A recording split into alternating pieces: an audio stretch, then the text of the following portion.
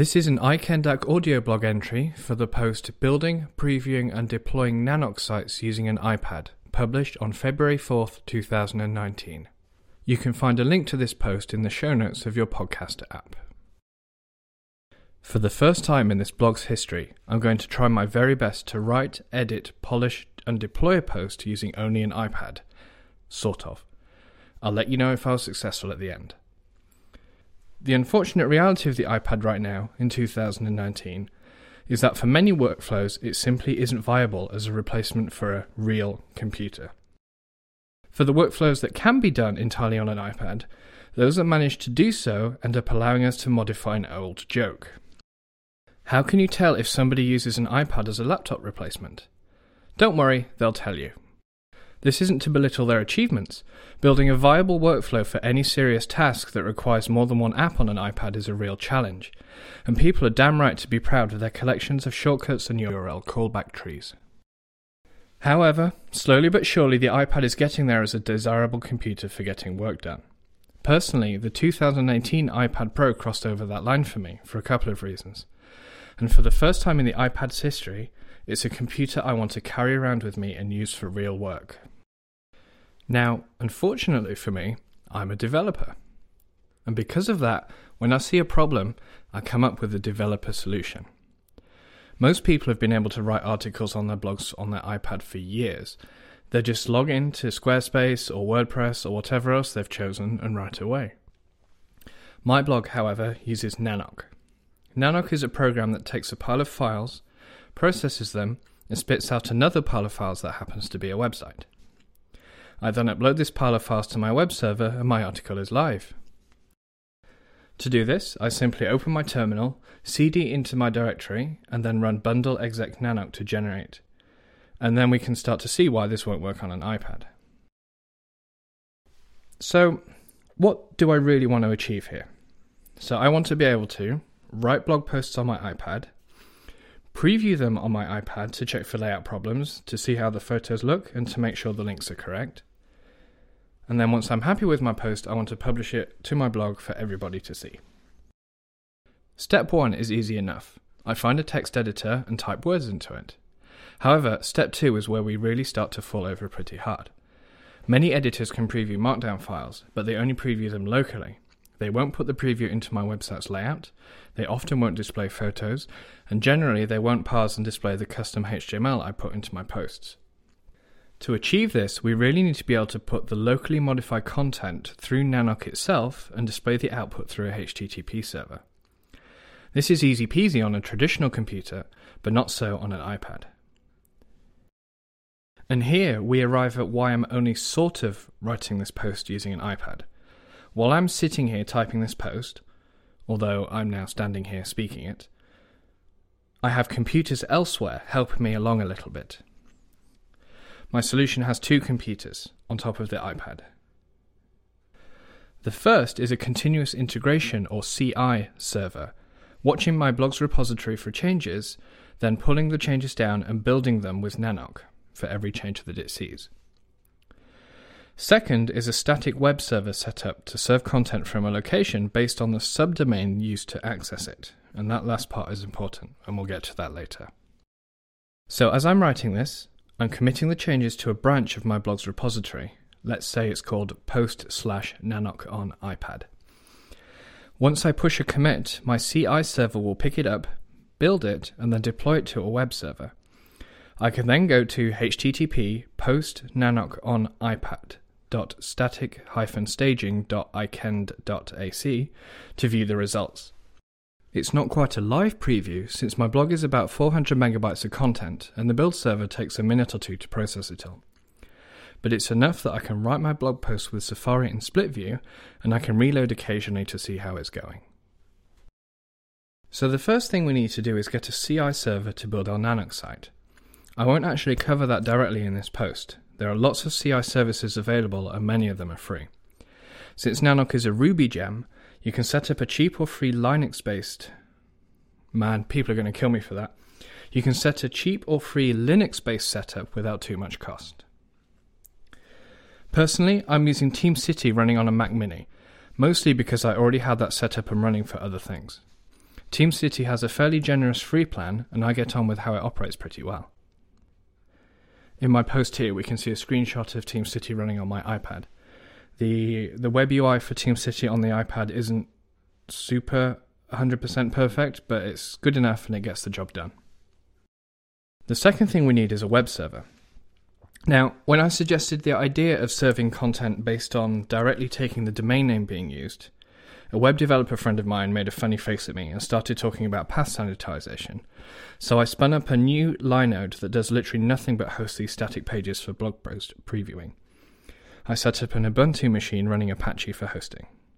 Now it's time for the fun part, linking it all together. So we're going to be taking advantage of a domain feature called wildcard subdomains, so we can preview different branches at the same time. For my personal blog, this isn't something I use often, but it's handy to have, and it's definitely cooler than just having a single destination that just shows whatever happens to be newest.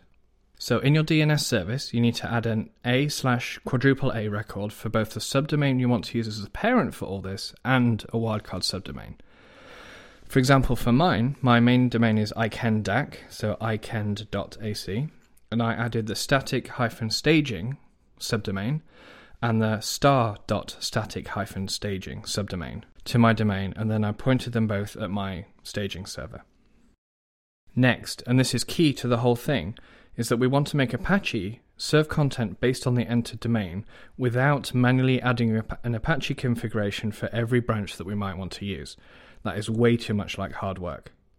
Instead, we can use a standard but not enabled by default Apache module called vhostalias to help out. In the post, I've included a sample configuration file for what this looks like in Apache. I'm not going to read the whole thing out letter for letter here, but it looks like a completely standard Apache configuration file. Instead of except for a document root, you have a directive called virtual document root, and this can take wildcards. And in my path, I have a %0 token, which will take the entire domain as a wildcard.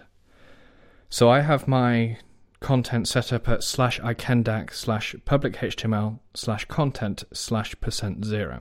And at runtime, Apache will replace that %0 with any domain that's typed in. So if I go to mycoolblog.staticstaging.ikendac, it will look for content in /ikendac/public.html/content/mycoolblog.staticstaging.ikendac. That was all a bit of a mouthful, but once it's up and running, our web server is ready. The final part is to get the content from our CI server up into the web server. Now, by default, Nanoc has a command called deploy, but as far as I can figure out, it doesn't support dynamically setting the destination directory like we want. Instead, my blog's repository includes a script to do the work. Now again, I'm not going to read this entire script out here, but the gist of it is, it takes the current branch name from the command line, it will sanitize it, so that is, it will replace anything that's not an A to Z character or a 0 to 9 character and replace it with a hyphen. It will then construct the directory name from that, so branchname.staticstaging.ikendac, and finally it will use rsync to deploy that directory to the target directory on the server.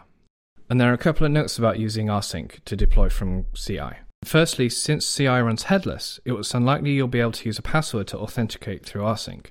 You'll need to set up SSH key authentication. I won't cover that here, but there are tutorials aplenty for this online. Once this is set up, your CI still might fail with authentication errors. This might be caused by the prompt that SSH puts up the first time you connect to a new server, asking you to verify the authenticity of the host. If this is done when CI is triggering it, it will immediately fail. If deploying to your server works from your machine but not on CI, try SSHing into your CI machine and manually deploying there, fixing anything that comes up. Once that's all sorted, it should work. So with this setup, I've been happily writing my blog post on my iPad and watching the preview come up in Safari a couple of minutes later. But what happens when we want to deploy the final result for everybody else to see? Now, the beauty of this process is that we've actually been deploying the entire time. If you follow git flow and your master branch only ever has finished content in it, you could just point your main domain to the same directory that the CI server puts the master branch in and you are done. If your master branch isn't that clean, you could create a new deployment branch and do the same. In my case, my public blog is actually hosted from a different machine than the one that the CI publishes to, so that's currently a manual step for me. However, it would be easy enough to modify my deployment script to rsync to a different place when it detects that it's on a deployment branch. So, this was a bit of a slog, but the outcome is pretty great. With everything connected together, I can work on my iPad and get a full-fat preview of my blog as I write. No real computer required, except the one running the CI server and the one running the HTTP server. It's not perfect, of course. Like many I can do real work on my iPad workflows, it's a pile of hacks. But at least I'm part of that club now. The real downside to this is the latency between pushing a change and it showing up online, which is a couple of minutes in my case. This is mostly caused by my own setup though. My CI server isn't on a public-facing IP, which means I can't use GitHub webhooks to trigger builds. This means that the server has to pull for changes, which can add quite a lot of time until the build is actually started. It also takes the CI server towards a minute to build my blog and deploy it to the HTTP server. The vast majority of this processing time is taken with all the photos and videos that have accumulated on my blog over the years, and splitting that out to a separate repository will reduce the amount of time that it takes quite significantly. All in all though, I'm really happy with the outcome of this experiment. Real computers can suck it. I was actually pretty successful at writing this post on my iPad. I used the following apps: Working Copy for text editing and committing to Git and working with Git. Prompt for SSHing into my HTTP server when I needed to tweak some configuration. Cascable, my own app, hooray! For copying photos from my camera, that first one in the post, and some light editing. And Affinity Photo for sizing photos down to the right dimensions for my blog. Maybe next time I'll even manage to do the audio blog recording on my iPad.